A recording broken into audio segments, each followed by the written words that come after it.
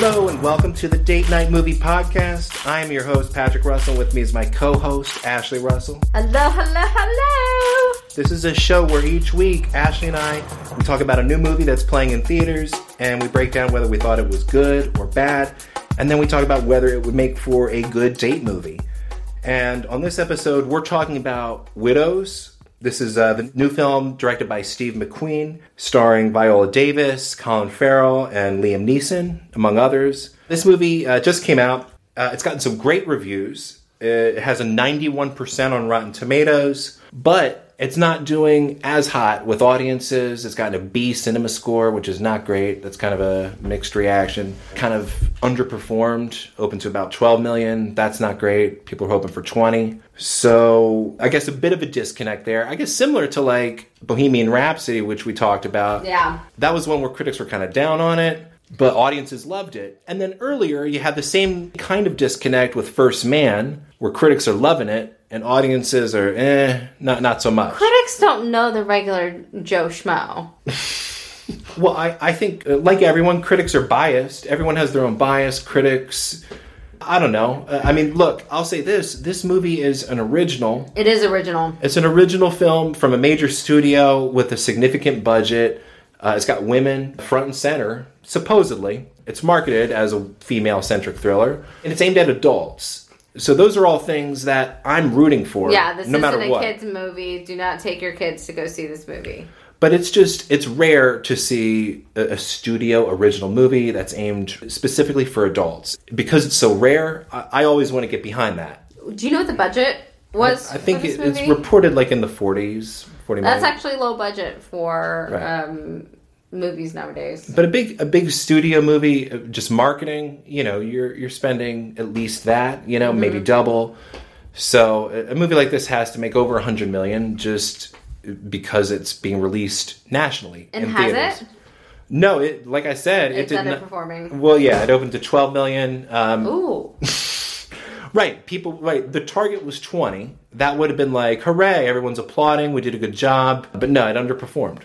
I'll tell you what, though. The only reason why I know about Widows is because we go see the movie. We go to the movies quite often, and we've What are you talking been about? seeing the preview for Widows on the movie screen. I haven't seen it on TV. No TV ads. Okay. I haven't seen it being pushed to Well, I think the first time we saw the preview was in movie goers. Right.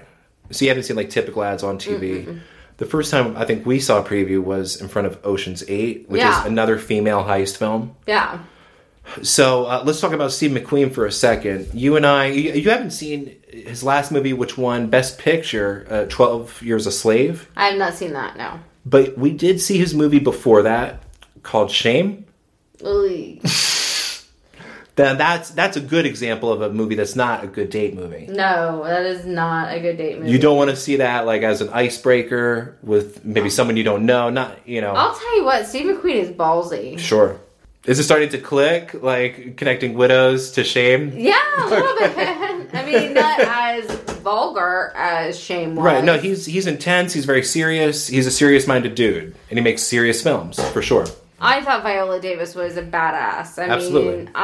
This movie, it was very well done. Yeah. I thought the action scenes were awesome. I thought Viola Davis was such a better heist front woman. Yeah. Than like Sandra Bullock. Okay. I really thought this was a stronger cast. I thought this is more real. Yeah. Cast as far as, they need to do this because it is something that they need to do just to survive. Right. And the pressure's on. The pressure's on. I mean, it's either be killed or go and do this heist. So there's like more backstory to that versus Ocean's 8 where it's just like, well, this is what I'm good at and I'm just going to go I'm good at stealing jewels. And just do it. Let's steal some jewels. Yeah. But that's what I loved about this movie. Yeah. I didn't like the fact that, spoiler alert. Spoilers for this movie, for sure. So there's some twists. Liam Neeson, I didn't like the fact that he had an affair.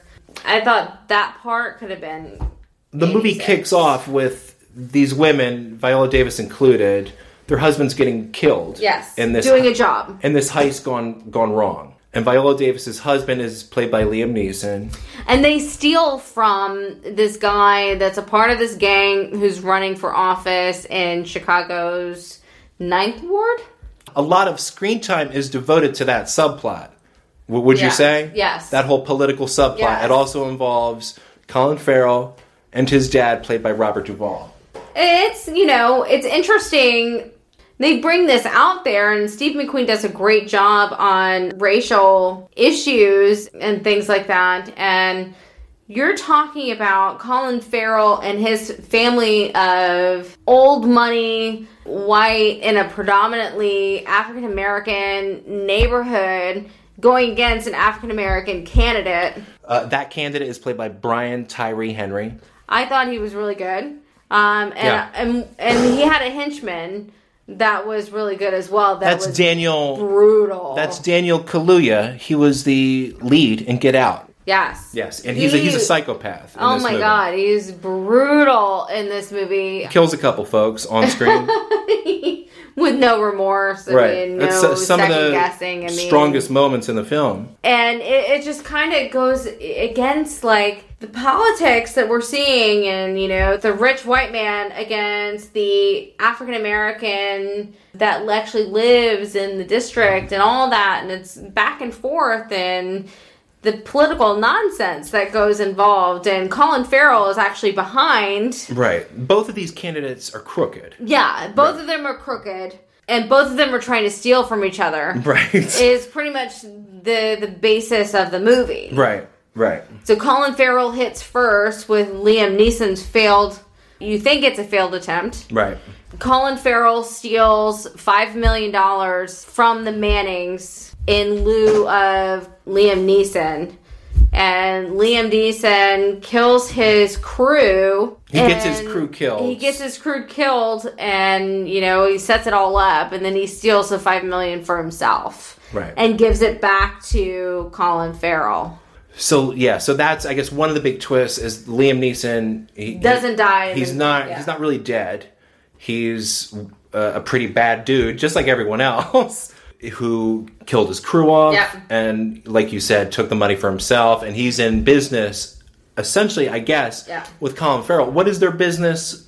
What are they doing together? What is their plan? I don't know why. They didn't really go into why Colin Farrell decided to do this. I mean, I get the fact that he got, baby mama pregnant, and he wanted to maybe go in that direction and leave Viola Davis and all of that, and maybe this is the way to do it. But, like, other than that, like, I don't understand. I mean, why would... It does, the only real motivation it gives... this is very extreme. Yeah, the only motivation it gives is a line Viola Davis says, like, now you have your white family. Well, they lost a kid.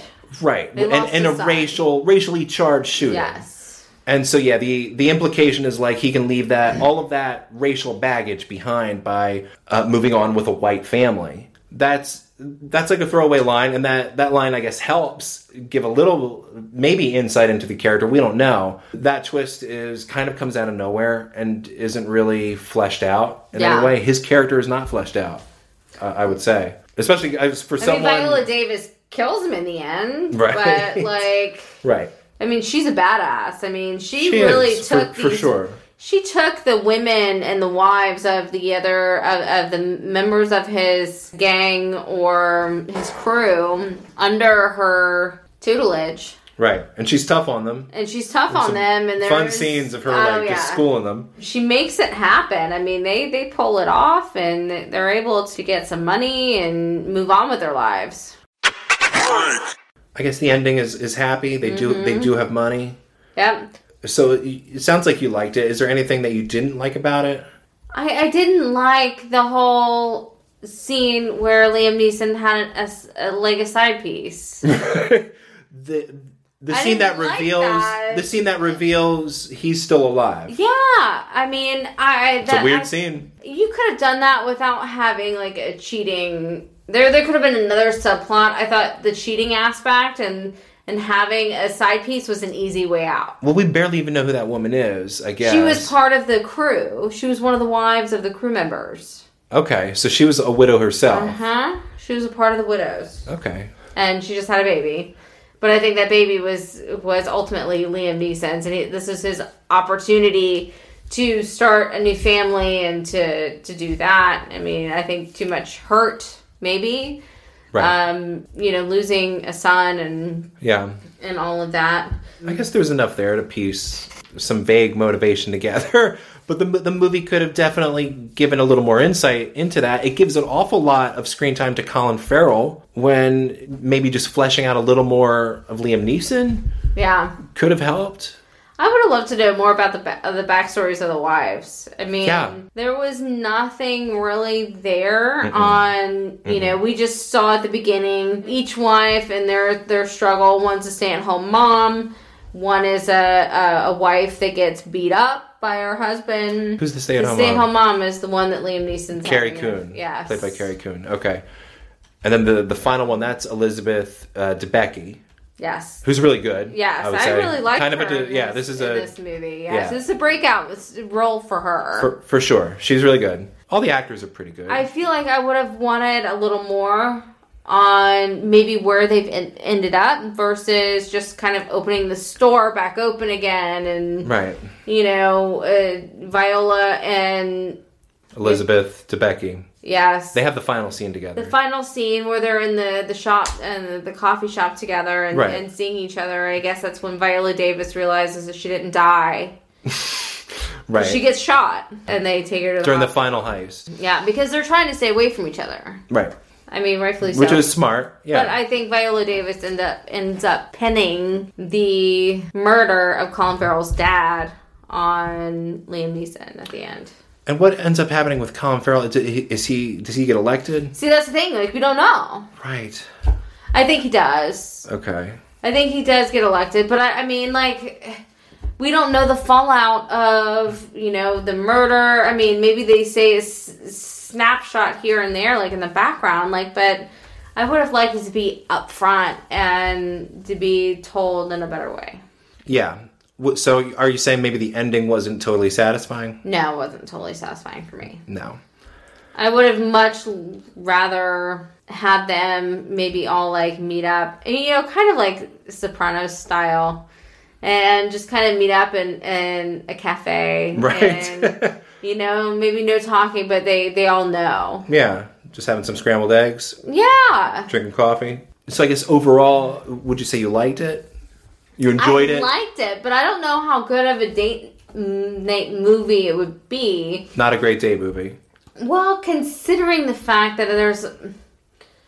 I think it's a good movie for girlfriends to go see. Okay. Maybe go see with your friends. Sure. I don't know. I mean, the romance. I mean, obviously you're dealing with death, and you're dealing with the death of a spouse. And then you're dealing with infidelity. And also the death of a kid. And a death of a kid. Like, I don't think this is probably the best movie to see on a date. Okay. This is probably a movie you want to see. See with your girlfriends. Yeah. But what if you're a guy? Should you just avoid it altogether? No. Go see it with your guy friends or, whatever. I mean, go see it with your girlfriends who aren't, you're not trying to impress. Even though it supposedly is all about these wives. It's about women empowerment. These wives kicking ass. Yeah, and I love it. That's why I'm saying, for women, go see it with your girlfriends. Right.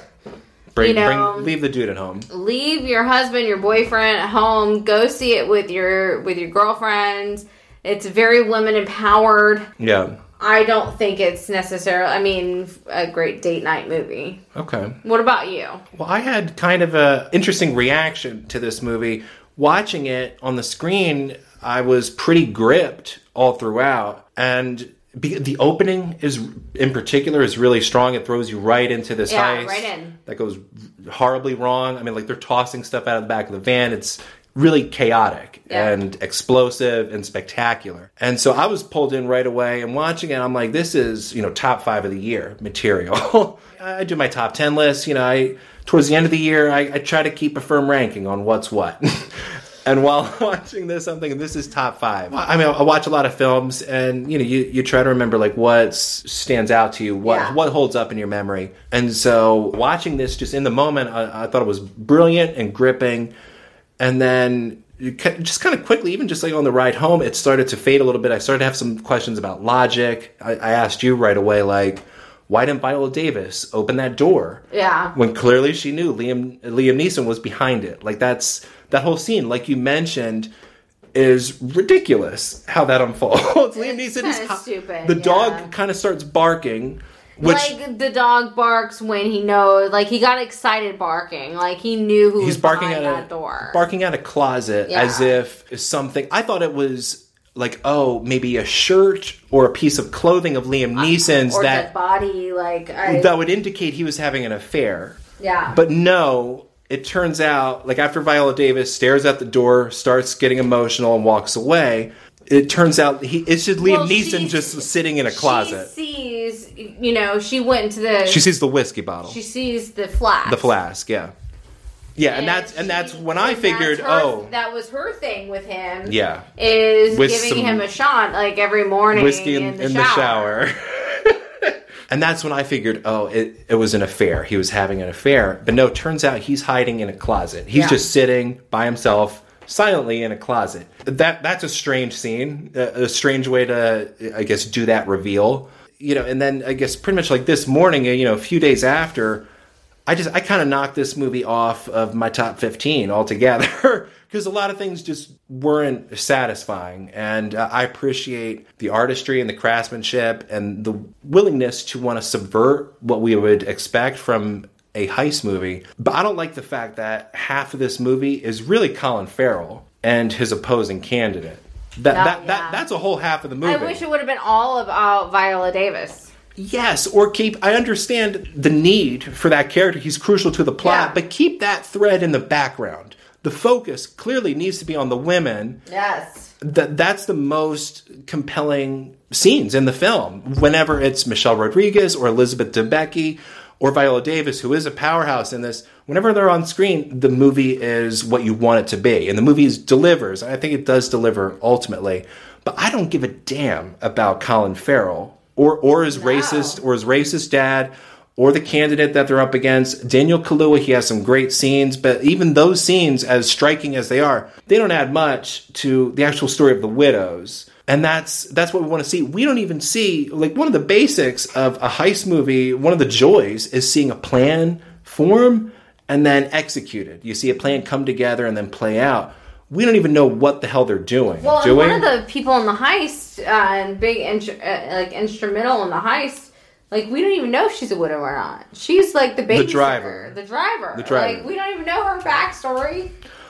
She works at a hair salon, right? Yeah. Right. That's all we know, I guess. So Colin Farrell's character, he buys up small businesses around the Chicago neighborhood. And I guess he owns their business. And he owns that hair salon. And I liked her character. Like, once she entered, I did too. You could tell I really enjoyed her character. I enjoyed Melissa Rodriguez's character too. I enjoyed all of them. Yeah. And I wanted more of them.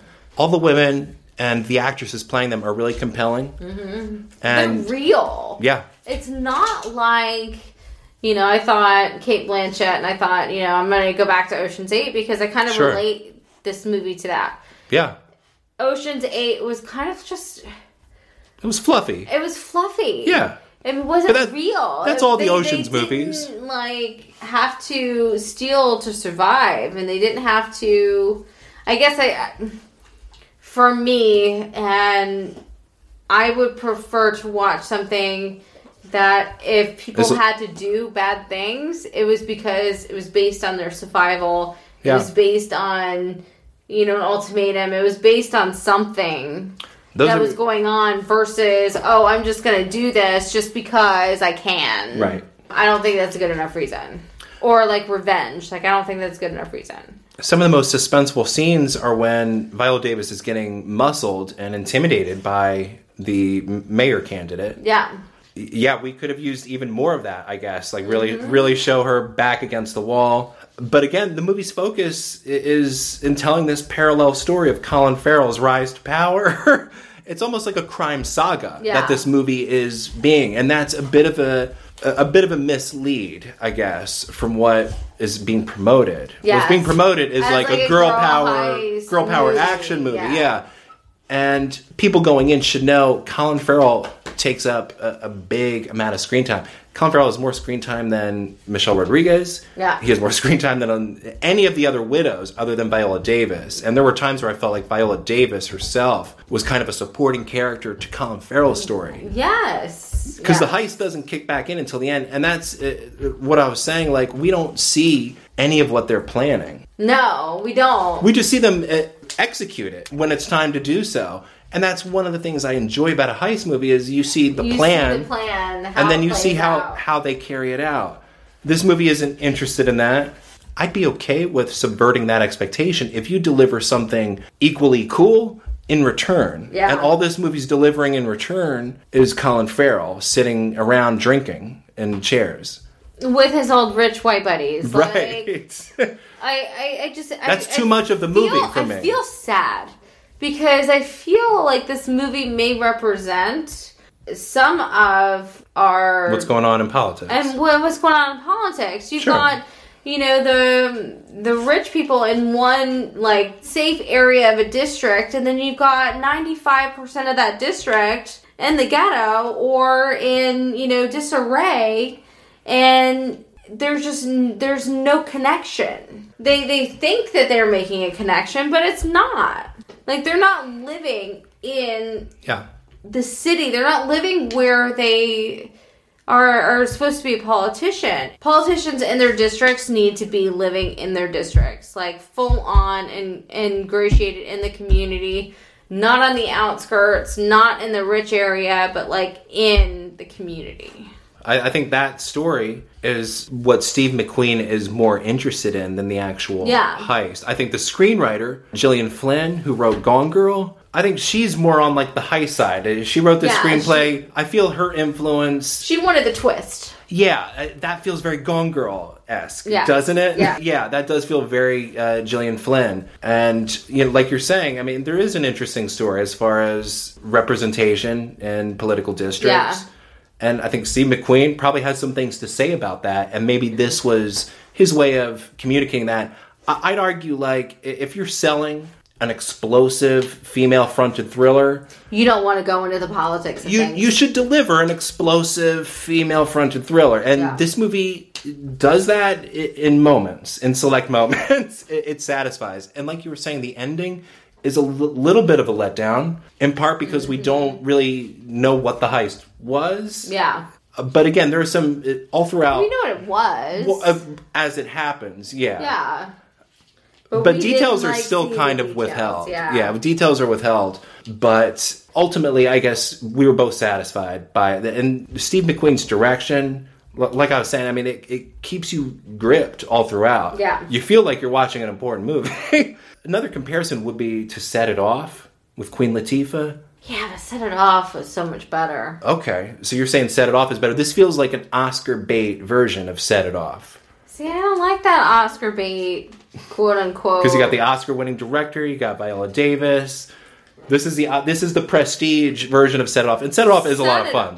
Set It Off is so much more fun. It's spunky. I haven't seen it in a while, but it's pretty good. More action scenes and more like they rob a whole bunch of banks. It's not just about one heist. So you'd recommend Set It Off over Widows? Oh yes. Well, that's a problem. Like if you're going to make something similar that could be compared, you should at least be able to top it or bring something new to it. So, yeah, I guess I'm with you. I enjoyed it personally, I didn't love it. I wasn't blown away by it. I don't think it was a good date night movie. Well, I guess any movie where a bunch of spouses are killed off in the opening scene. Yeah. Probably not. Not like a great date. Not the best date movie. That'll do it for this episode. You can find more episodes on birdseyeFilm.com. You can follow us on Twitter at DNMoviePodcast. And you can email us at thedatenightmoviepodcast@gmail.com. And until next time, I'm Patrick. And I'm Ashley. Thanks for listening.